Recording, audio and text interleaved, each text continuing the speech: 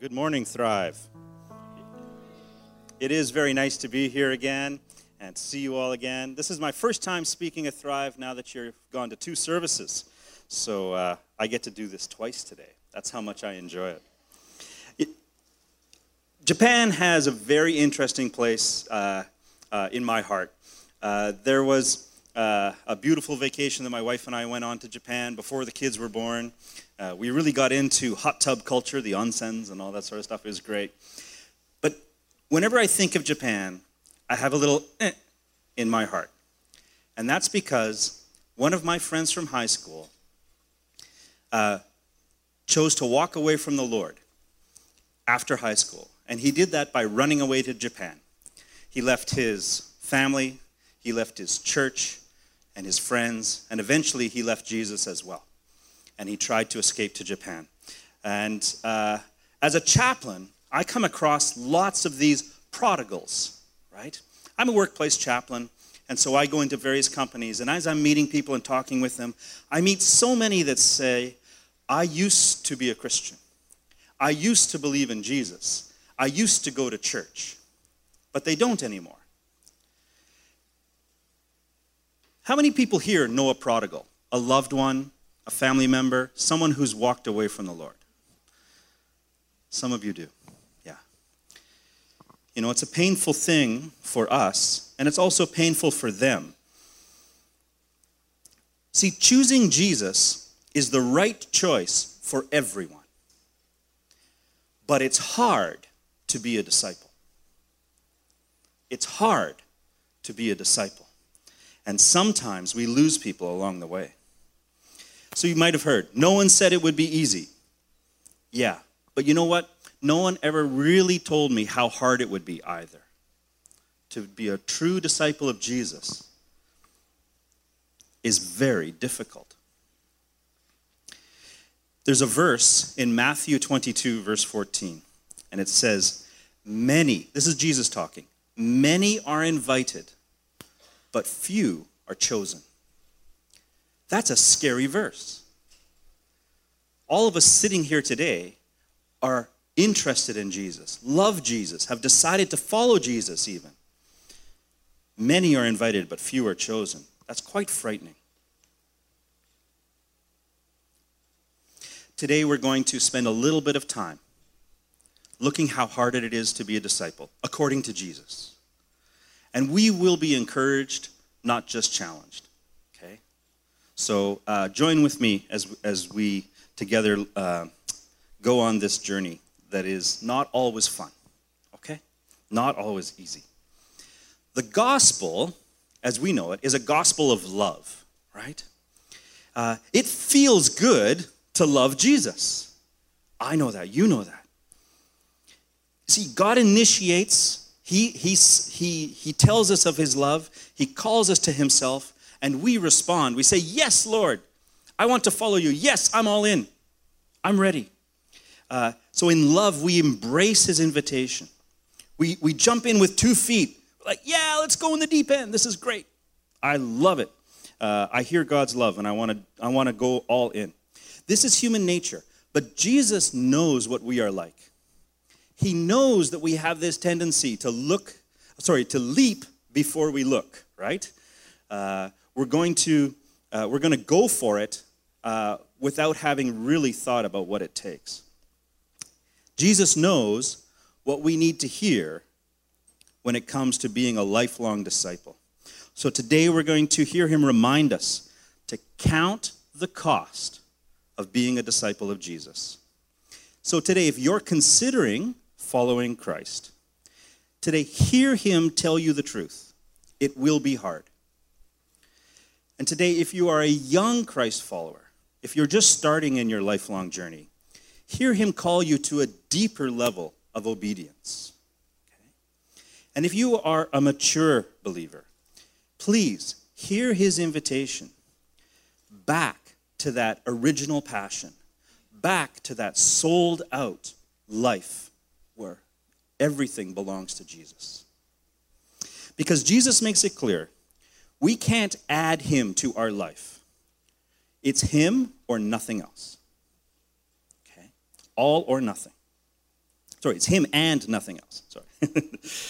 Okay. So we start with the desire to respond in love. And so many of us know that we are commanded to go and make disciples. This is a picture from Saudi Arabia. When my wife and I heard God's call, we wanted to go to Saudi Arabia, and we wanted to make disciples for Christ. And so there's a picture of my oldest daughter, Wei Ling, with a young Saudi man. We're going to call him Abu Fadl. Now, his face has been blurred for his own safety. He doesn't really want me to do this, but I'm going to try to keep him safe to the degree that I can anyways. Abu Fadl was a young man. First, he was my student. Then he became my friend. And then God invited him to be a disciple. And this caused a crisis for him. Because in Saudi Arabia, it's against the law to be a Christian. It's against the law for a Muslim to change religions to become a Christian. And so it's not an easy thing to choose to follow Jesus. And so this young man was really in a lot of turmoil. He was under a lot of stress. He was losing sleep. He was having trouble eating because he heard God's call on his life. But he thought it was impossible to obey.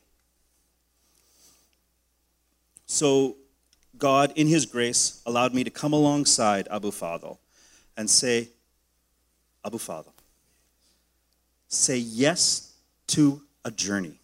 Say yes to discovering if Jesus is the truth. Say yes to counting the cost of being a disciple. And then you will know whether you can say yes to being a lifelong disciple. Because right now, he was in a position he couldn't decide. He was in crisis. It was the wrong time for him to make that choice. So he went through a 9-month process of counting the cost. We met regularly.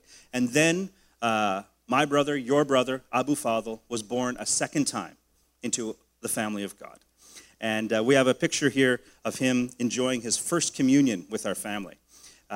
So you can see both of the girls and Lindley. If I was going to have a picture of one of the girls, I had to have a picture of the other girl, right? So there they both are. This is his first communion with us. A typical Saudi meal, since this is International Week. So we've got kapsa, which is rice with barbecue chicken. And then, of course, the bread, the nice flat bread, and a glass of grape juice. There is no wine in Saudi Arabia, even if we wanted to have that with our communion. Grape juice was the only option. So his commitment to the process of counting the cost resulted in a decision to accept Christ in a high-risk situation, right? He decided to become a follower of Jesus in a difficult place. Well, we're going to look at Luke chapter 14 today. And I encourage you to open your Bible so you can follow along. We're going to go piece by piece, but please follow along in your own Bible as well. Jesus had become famous, all right? He was the miracle worker. He might be the Messiah. He was the hope that people had. And so large crowds were starting to follow him everywhere he went. And Jesus decided it was time for a reality check. Because as he turned around and he saw all these people coming after him, he said, wait a minute. You need to count the cost. And Jesus regularly does this throughout the Gospels. Again and again and again, he says, it's not easy to be my disciple. So here in Luke 14 is one example. Think of it as this. Think of it as a quality control moment. All right? Those of you who work in industries where you have quality control, Jesus was saying, wait a minute. You need to understand that we're not about making followers. We're about making disciples. And he wanted people to reflect on that. My apologies to all those who come from Japanese culture, but I'm going to quote Mr. Miyagi from The Karate Kid now. All right? Do karate no? Okay. Do karate yes? Okay. Do karate maybe? Squish. Just like grape. Right? So this was what Jesus was giving people an opportunity to do. Reflect on the choice. Yes, no, not maybe. All right? Large crowds were traveling with Jesus. And turning to them, he said, "If anyone comes to me and does not hate his father and mother, wife and children, brothers and sisters, yes, even their own life, such a person cannot be my disciple." I'm just checking. Is that in your Bible? I'm surprised to find it in mine. I mean, the gospel is a story of love, right? And here's Jesus using language of hate. Well, I think Jesus has a message for us here, and he wants to get our attention with this word hate. He doesn't want us to ignore him or gloss over what he's talking about. So Jesus wants to shake up our relationships when we count the cost for being a disciple. He wants us to pay attention to what it's going to take in our relationships if we're going to be a lifelong follower of him. In Matthew chapter 10, verse 37, Jesus says this a little differently. He doesn't use the word hate, so I'm going to read that for you, just so that you understand what Jesus is trying to do here with these words. He says, "Anyone who loves their father or mother more than me is not worthy of me. Anyone who loves their son or daughter more than me is not worthy of me." And that's what's happening here with these verses. Jesus is saying very, very clearly that he must be your greatest love. If you want to be a disciple of Jesus, you must love him more than others. More than your parents, more than your friends, more than your spouse, husband or wife, more than your kids. Notice how progressive it is. You know what should be next? More than your grandkids, right? These are people that we love in our life. But Jesus is saying, you must put me first. Before these other relationships, I have to be first. This brings up the question, what about the fifth commandment? In the 10 commandments, the fifth commandment is honor your father and mother, right? So for those of you who may be having difficult relationships with your family members, you might be seeing this as an option. Oh, Jesus says I only have to love him. No. No. The fifth commandment is not erased by this teaching. Jesus says you cannot ignore them. You cannot reject other people. But this is about priority. I am the priority in your life. You still must love others. And they must still be in your life. So we need a practical step here. What can we do? And here's one thing I'd like to suggest, is that we begin praying for those that we love if we're not regularly praying for them now. By praying, we're putting Jesus first. By praying, we're saying, Lord, I'm going to you first. And this person I love, I want you to care for them. I want you to take care of them. I want you to bring them into a greater understanding of discipleship and following you. It keeps our focus on Jesus, not on the people that we love. And we get to talk to him about these people that we love. And he will reorder our relationships in the correct manner. He will ensure that he is number one, even though we are still loving others. Okay? So that's my recommendation. Take a practical step. Pray for others. But Jesus isn't done. He goes on in verse 27. And he says, "And whoever does not carry their cross and follow me cannot be my disciple." Well, Jesus is going to shake us up again. And what he's shaking up now is our sense of entitlement. Our sense that that we get stuff because we follow Jesus. And Jesus is making a different promise here. He's promising suffering if we choose to follow him. It's very interesting that Jesus uses the image of carrying the cross, which is the instrument of death, even before he was to die on the cross. Right? He's already got the picture, and he's planting it in the minds of his disciples. Look, If you want to be my disciple, you must pick up your cross and carry it to the place where you will be executed and you will die. And later, he did exactly that. He carried his own cross, and when he was put on it, he was killed. He was executed. And he's telling his disciples, point blank, unless you're ready to do what I am going to do, you cannot be my disciple.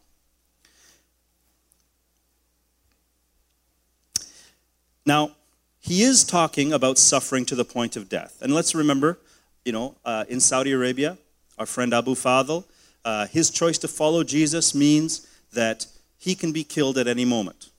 Right? It is a life and death decision for him. In Japan, we heard this morning that there are many people that are losing everything to follow Jesus.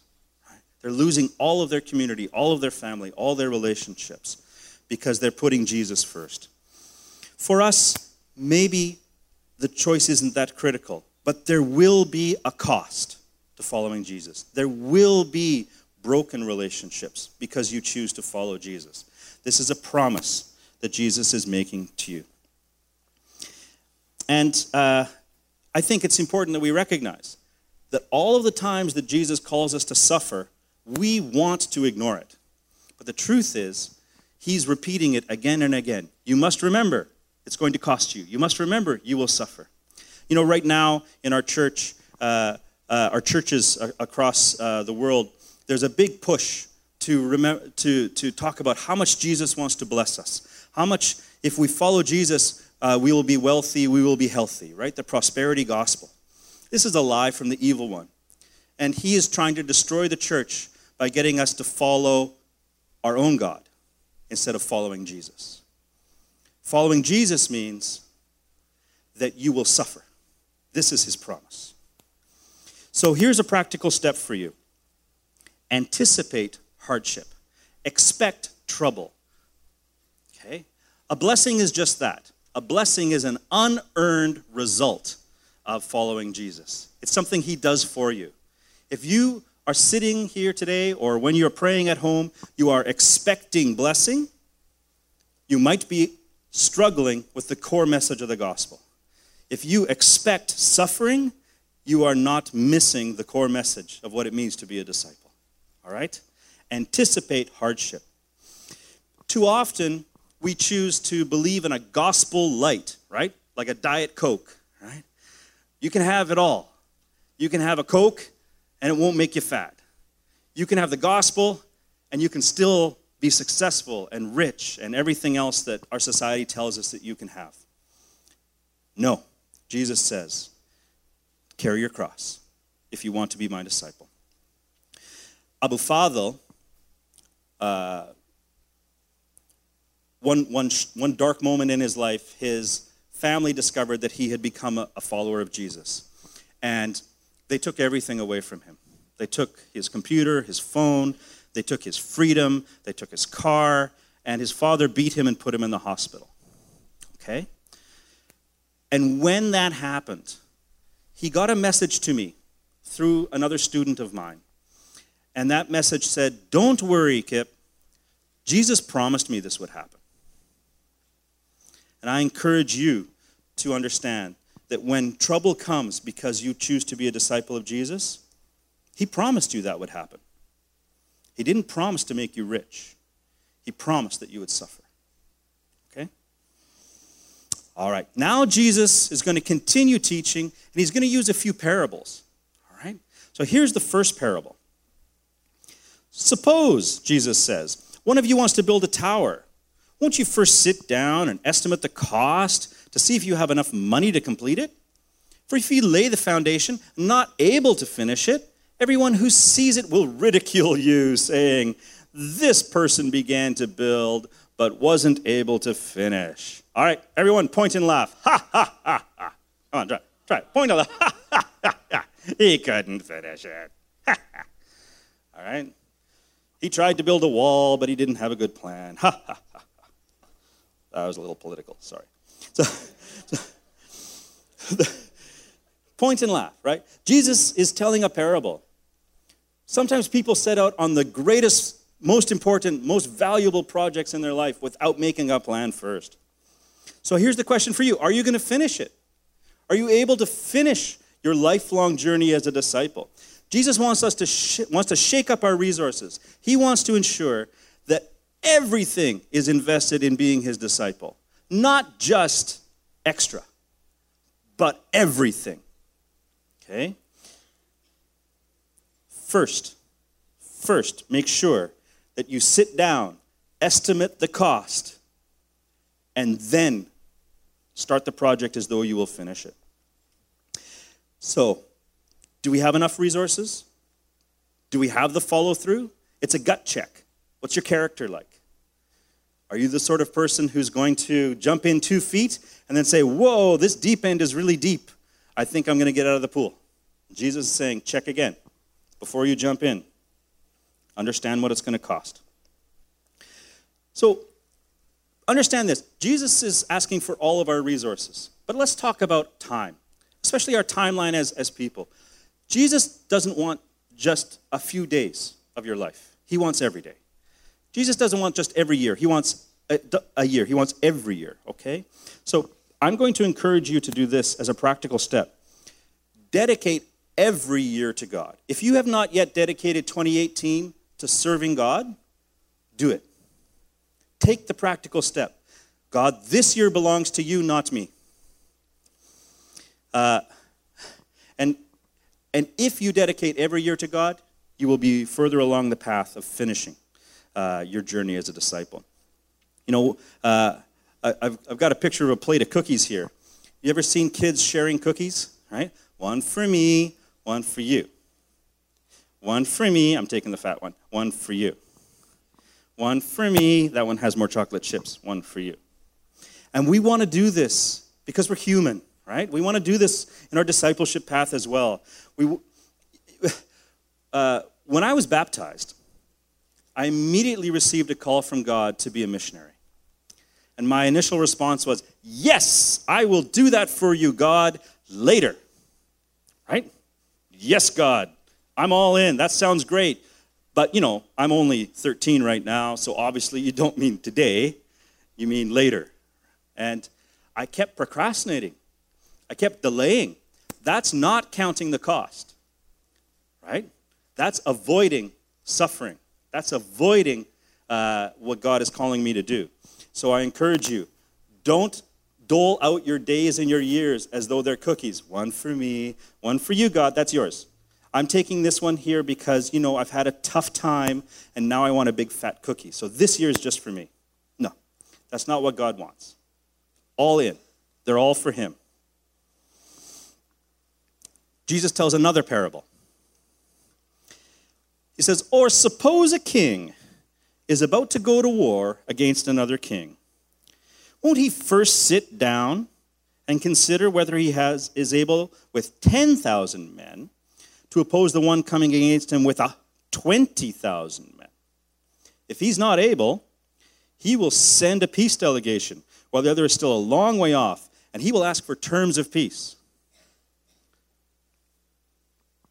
So Jesus wants us to ask, are you able to win if you do this? Because a lot of us have a good enough mindset, right? And Jesus wants to shake that up. This sense that, well, you know, I tried, right? Or I'm going to do my best and that has to be enough. And Jesus says, no, you're in it to win, not just to participate, right? You're in it to have the definitive success, not partial success. And I'll just remind you that there are no participation medals if you're serving Jesus. Participation was a fitness program that they had back in the 80s when I was a kid. And it was designed to get everybody doing things. And so everybody got a ribbon, right? Everybody was, oh, well done, well done. Even if you came in last, you know, congratulations, you tried, right? There are no participation medals when it comes to life, because life is not a video game, right? This is real war.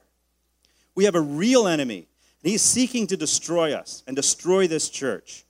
And it's not enough just to be here. We need to serve as well. Okay? It's not enough to say, I think I'll try. It's only enough if Jesus wins. We all need to serve so that the church flourishes. So please, don't just attend church. Defend this church.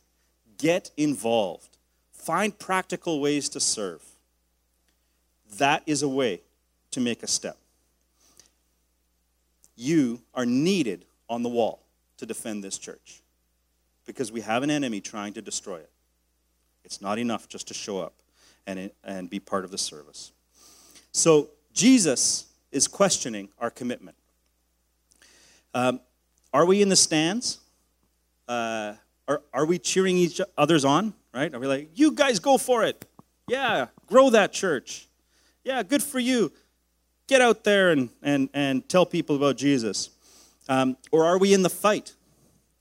Are we actually participating in the core work of the church? You know, when Abu Fadl was counting the cost, he had to look at the case with me of an Afghan man. This Afghan man was named Abdurrahman, and Abdurrahman had to give up everything for Jesus. Abdurrahman had to give up his children and eventually his country in order to follow Jesus. And when Abu Fadl was counting the cost of what it means to be a disciple, he said, you know, the only way to win is if I give up everything for Christ. I can't win if I try to keep other things. And I said, I think you're right. I think you're right. In verse 33, Jesus says, in the same way, those of you who do not give up everything you have cannot be my disciples. Can we just go over to that slide?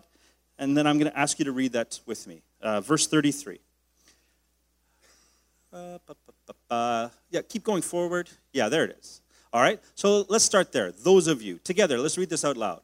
Those of you who do not give up everything you have cannot be my disciples. This is the words of Jesus. Okay. So, can I give up everything? See, Jesus now is shaking up my rights as a human being, my rights as a Canadian man. He says I must submit everything to him. Starting with my body. I have to submit my body. I'm no longer free to do what I want. Okay? When this comes to what I put in my body, what sort of substances I use, what sort of food I eat, it comes to sex, things like that. I no longer have rights over my body. I have to give it all to Jesus. The same as with my money. It's actually his money, isn't it? So if Christ is not Lord of your assets, your wealth, he's not Lord at all. If I'm not ready to give up everything, he doesn't need me as his disciple. My free time. My free time is actually his time. My free time. Oh, it's so hard for me, this one. Because you see, I like to think that I serve God a lot during the week. And when I get a break, I want to do my thing. Right? I want it to be for me. And that normally means being alone. Right? But Jesus says it's his time, and I have to submit it to him. I need to be in the habit of going to Jesus and his people for recuperation after a hard week, after tough work, instead of being alone and saying, I need my free time. Jesus says, you need more of my time with you. And I need to get in that habit. That's something Jesus is working on in my life. So here's a practical step for all of us. If we are going to truly give up everything, we must be accountable to Christian community. Specifically, we need to connect deeply and honestly with other Christians in this room. A few, not necessarily everyone, but there has to be an accountability relationship in our Christian community where people know what's going on in our life and they can help us be honest about whether or not we are sold-out disciples of Jesus or not. So allow me to encourage you today. Choose intimacy.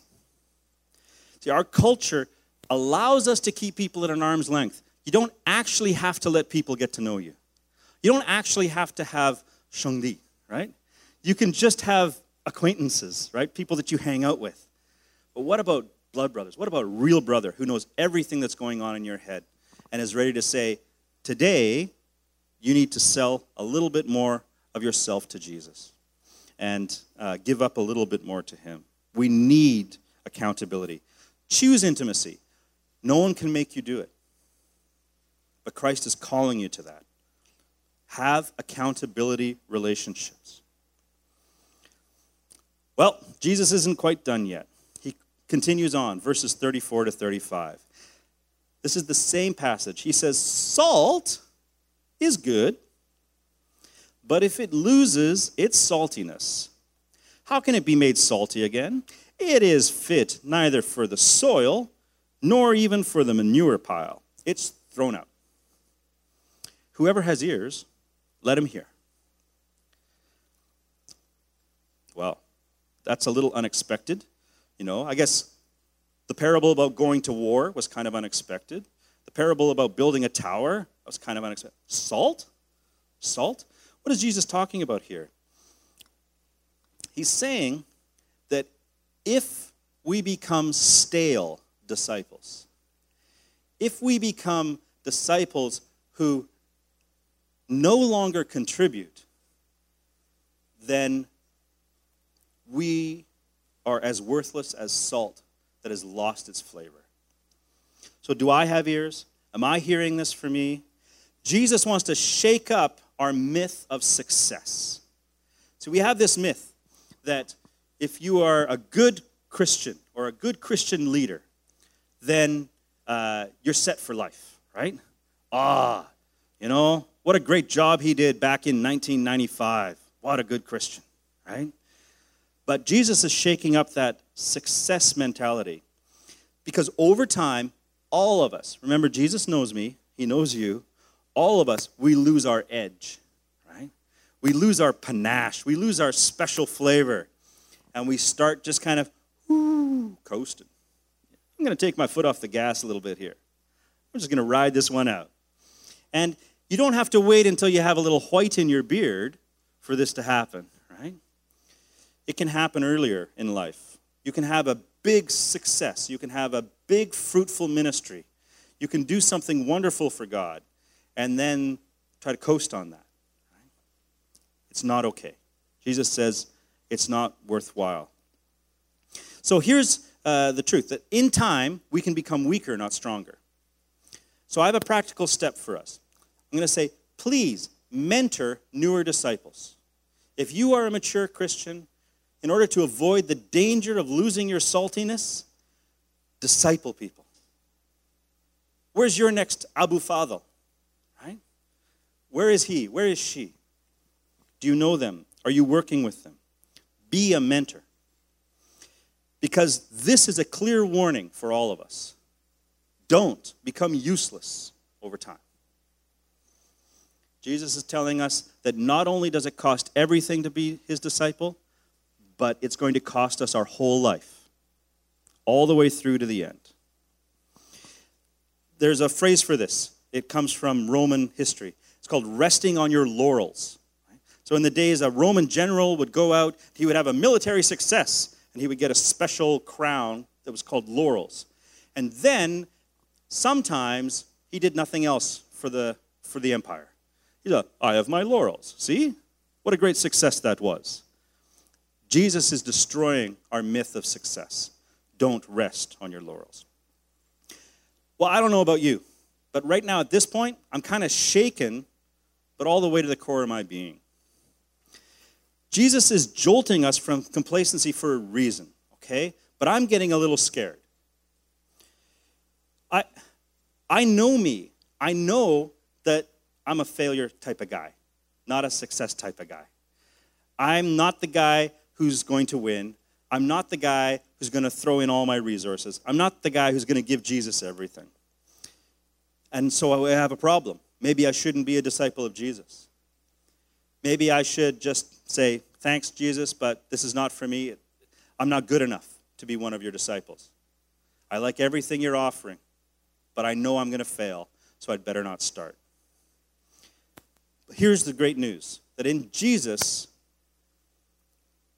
his love is greater than our failures. His love is greater than our lack of character. His grace is better than our sin. His grace will overcome all of our inability to be his disciple. And you know, his church is greater than our solo efforts. So even if me standing on my own doesn't really have much of a chance, the church around me can help and be part of that. I want to remind you of a verse in Matthew 19. Jesus says this. He says, "Then Jesus said to his disciples, I tell you," we're talking about money again here, "it is hard for someone who is rich to enter the kingdom of heaven. Again, I tell you, it is easier for a camel to go through the eye of a needle than for someone who is rich to enter the kingdom of God." When the disciples heard this, they were greatly astonished. There's another version of translation of the Bible that says they were greatly perplexed. Okay, they asked, "Who then can be saved?" Right? I can't cut it. He can't cut it. Rich people can't cut it. We don't have a chance. Jesus looked at them and said, "With man, this is impossible. But with God, all things are possible." I want you to say that out loud with me. With man, this is impossible. But with God, all things are possible.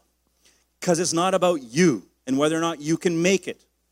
It's not about you and whether or not you're good enough to be a disciple. It's about Jesus.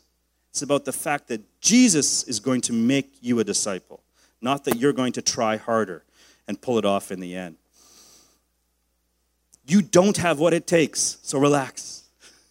Okay? You're not strong enough. You're not good enough. You're not holy enough. You're not sold out enough. You're not committed enough. You aren't. Neither am I. But that's okay. Jesus is going to make up for all of our failures. He's going to make up for all of our missing parts. He's going to make sure we get over the finish line. Thankfully, this is about Jesus and how faithful he is and how mighty he is to save. But he doesn't want any of us walking into a lifetime of discipleship without understanding it's going to cost you. This is no joyride. This is a life of suffering. Just like he had, we can expect the same. I'm going to invite Kathy and the worship team to come up. I want to tell a quick story about Abu Fadl. Abu Fadl is a story of miracles. You can't find a Saudi guy who becomes a Christian. You can't be a Christian in Saudi Arabia and still get to marry the girl of your dreams, but he did. You can't be a Christian Saudi and be allowed to keep your children. No, the government will take them away from you. The family, no, he's got his children living with him. You can't be a Saudi and be a Christian. But in 12 years, he has proved that it's impossible for us, but not impossible for God. So let's just quickly review some of these practical steps. Pray for others. Jesus is going to be first in your life then. Anticipate hardship because you will suffer for Jesus. Dedicate every year to God. Make a plan to serve him. Don't just attend. Defend your church. Volunteer here in practical, useful ways. Be accountable to your Christian community. Engage with people. Be intimate with people. And please, mentor new disciples. Re-engage in the original passion that you had for the Great Commission. I want to leave you with a quote from Billy Graham. Billy Graham says, "Salvation is free, but discipleship costs everything we have." May God bless you as you put this to work in your own life.